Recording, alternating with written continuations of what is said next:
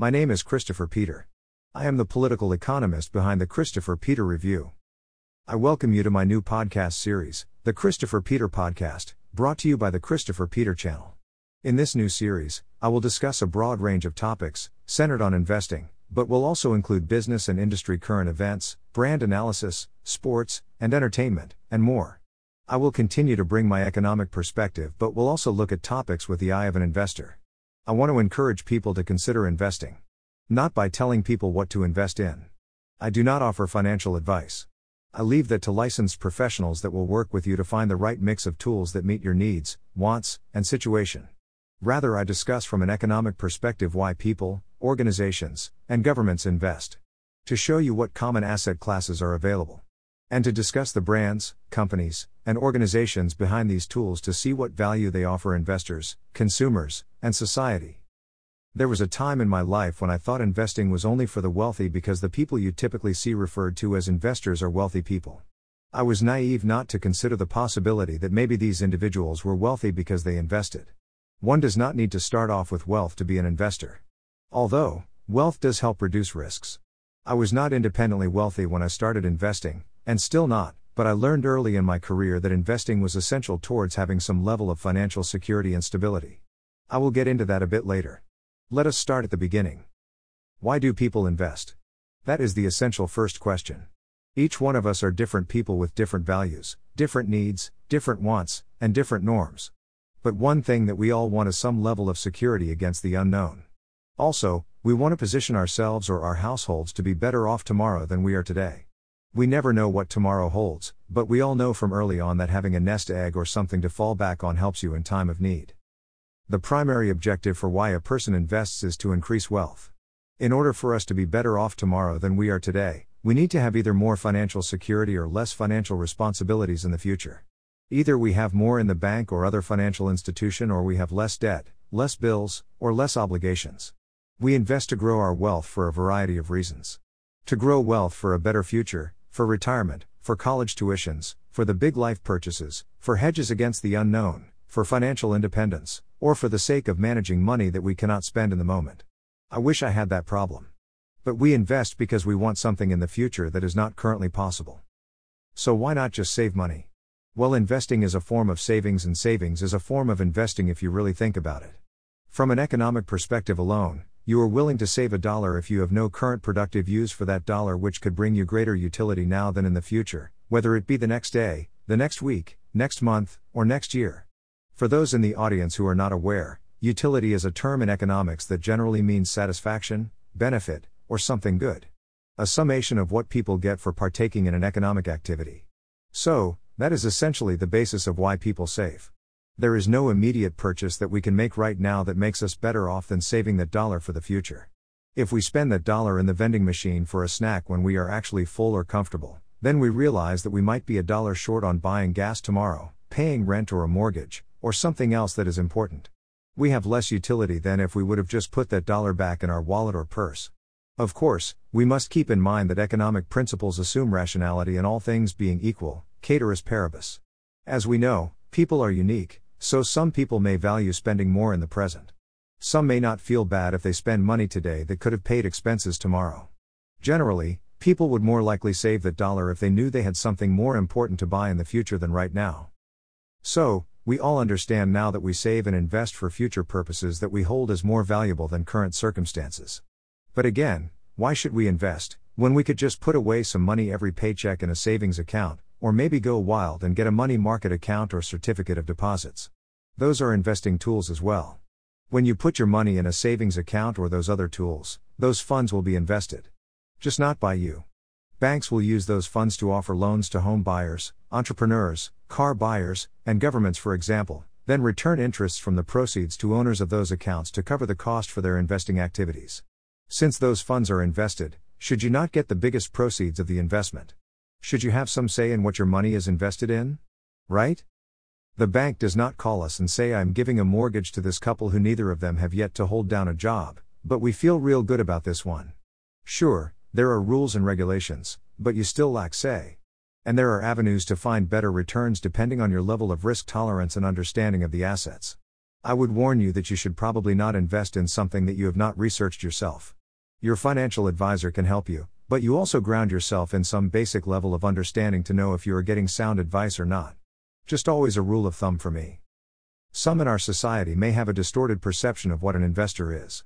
I thought an investor had to be rich. Also, our politics assigns false or misleading attributes to investors. Investors are made out to be greedy. In reality, investors provide the financial capital needed for entrepreneurs to fund their ventures, companies to fund growth projects, and governments to maintain infrastructure or execute environmental projects.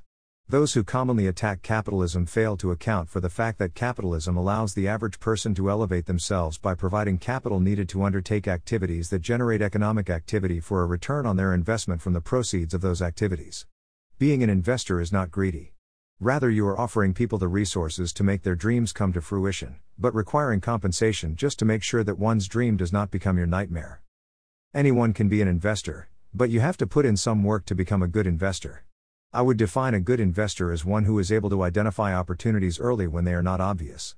For instance, in Innovations in Sports and Entertainment, I discussed the merger between the parent company for the UFC and the WWE. Iconic owner of the WWE Vince McMahon saw something that many in the media did not see. There were many articles questioning whether his valuations for the global professional wrestling leader was reasonable.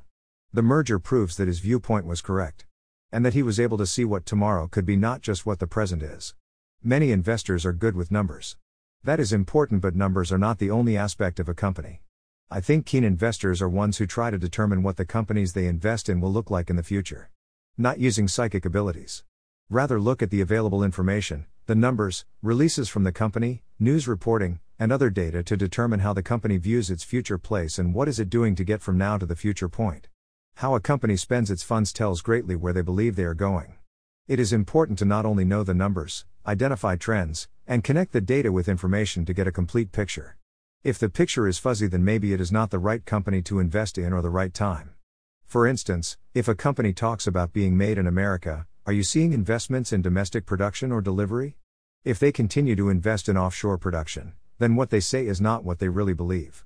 We recall with Sears, there was some moments of positive growth towards the end. The reality was that there was some efforts done to preserve liquidity as long as possible, but investors going solely by numbers might have been tempted to invest. There are one-time sales or write-offs that companies make that impact financial reports. You have to temper that with information to determine the true value. Sometimes being a visionary is not being able to see the future. Might just mean that one is able to take a collection of available information and identify useful findings that indicate where an organization may be positioned in the future. Not every sports general manager can predict what players will be locks to be successfully not only in their respective leagues but on their respective teams. Many rely on traits or information that successful players have more times than not. Sometimes those data points change. Sometimes they stand the test of time or make a reappearance. That is why I find the media sessions with these general managers so interesting after player signings or drafts, because I like to hear what they were thinking when they made their decisions. Why did they choose this player or that player? The great general managers are not always right. But, they are consistent enough to maintain their position with their teams. The best investor is not always right. The real risk in investing is that you miss something or what you foresaw in the future did not pan out for reasons not in the data, information, or evidence you used to make that decision. But I think investors who are disciplined in their processes and principles will do well enough over time to progress forward with their portfolios or funds. Part of being a disciplined investor is understanding what your acceptable level of risk is. Each investor must set their level of tolerable risk. I do not like to compare investing to gambling, but gambling does provide an effective example for understanding risk in a manner that we all have seen in life. For example, pretend you are in a casino either in Atlantic City or Las Vegas. You may see a good amount of people at the high stakes or high roller sections. And you will see a whole bunch more at the penny or quarter slots plugging away until it is time to do something else. Two different sets of patrons. We would consider those at the high roller tables to be more risk preferred, willing to play hands or games with higher amounts of money at stake, hoping to eventually win the big prize. Those on the slots are probably more risk averse, not willing to risk significant amounts of hard-earned money playing a game. Now, risk averse or risk preference is not a direct correlation to the income level of a person.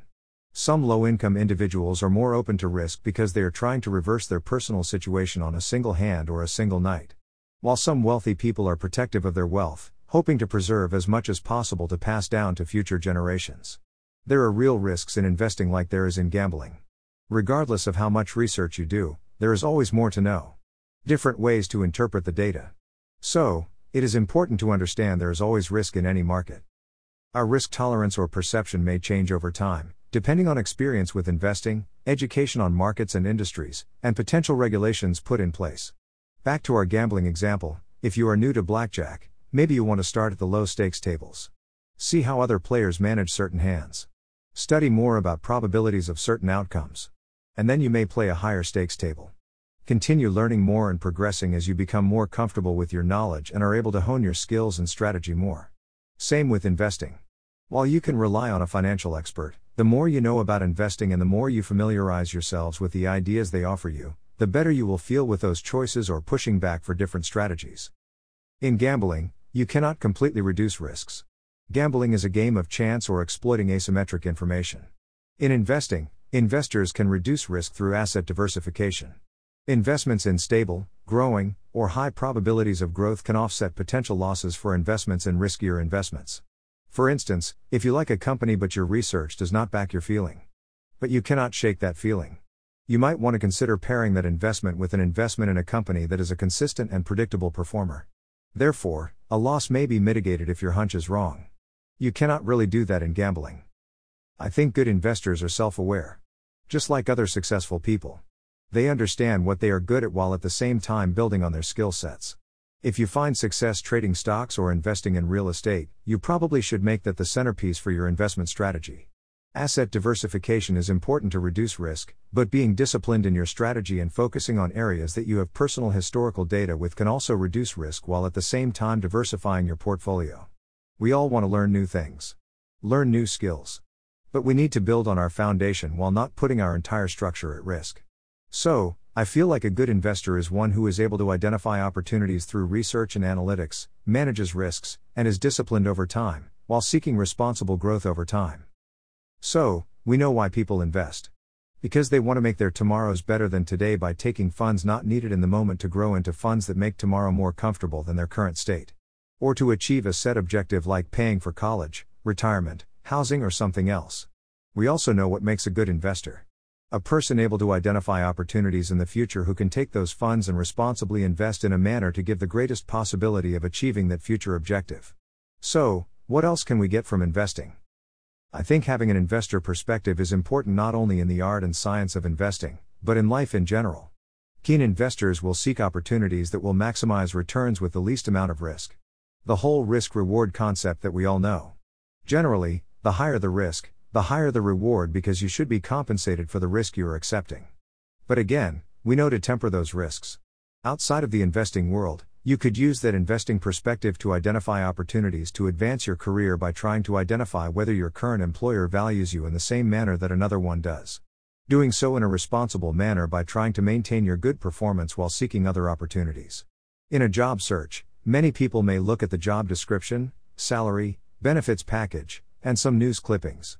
A person with an investor perspective may look at how well the company has grown over the last 5 years to project how stable the opportunity truly is.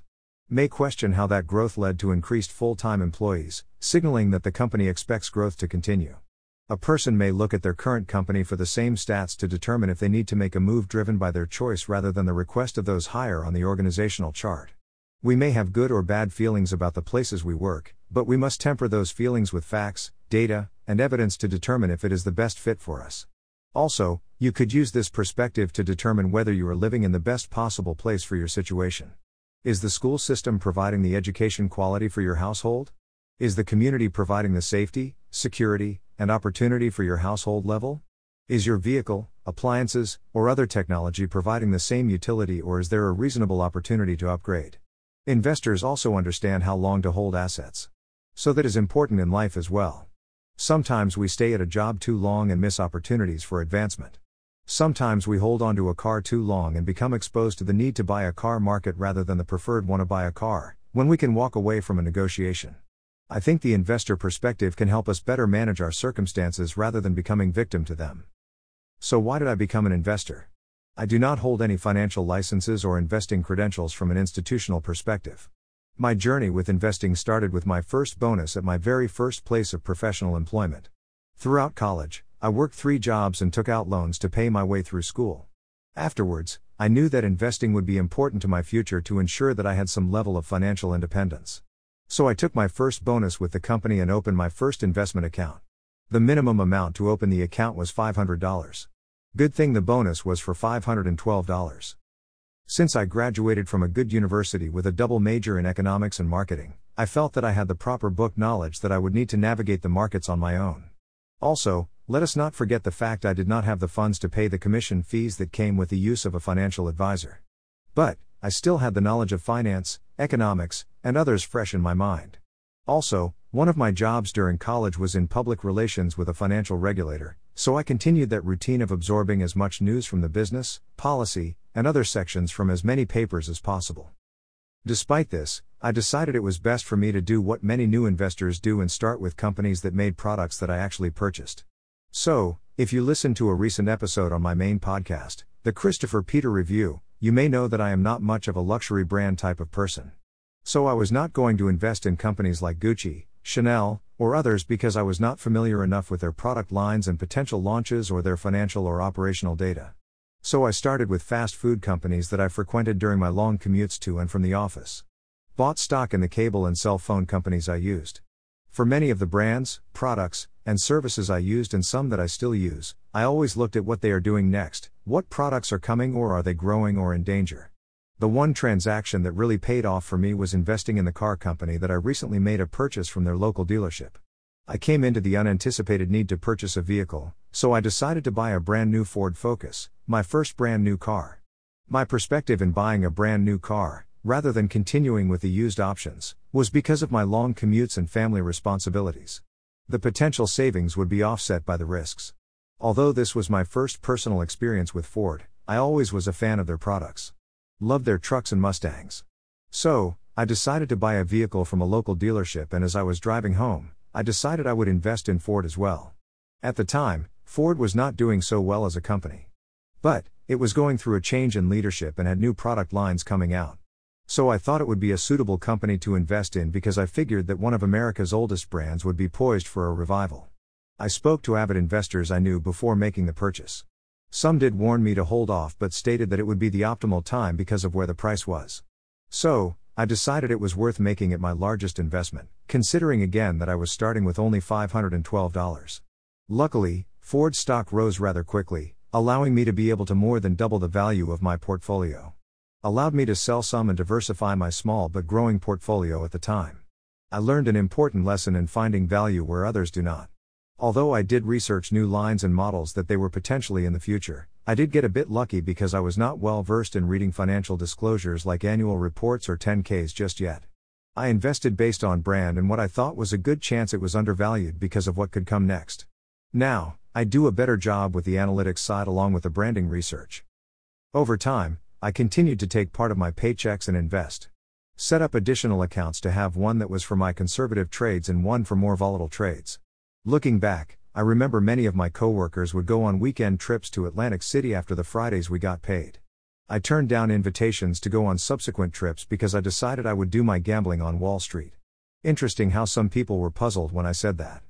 But, since that time, I continued to build up my portfolio, which was very useful during my pursuit of my MBA, where I needed to help offset my living costs as I left the job market. There are many obstacles that we do not always foresee.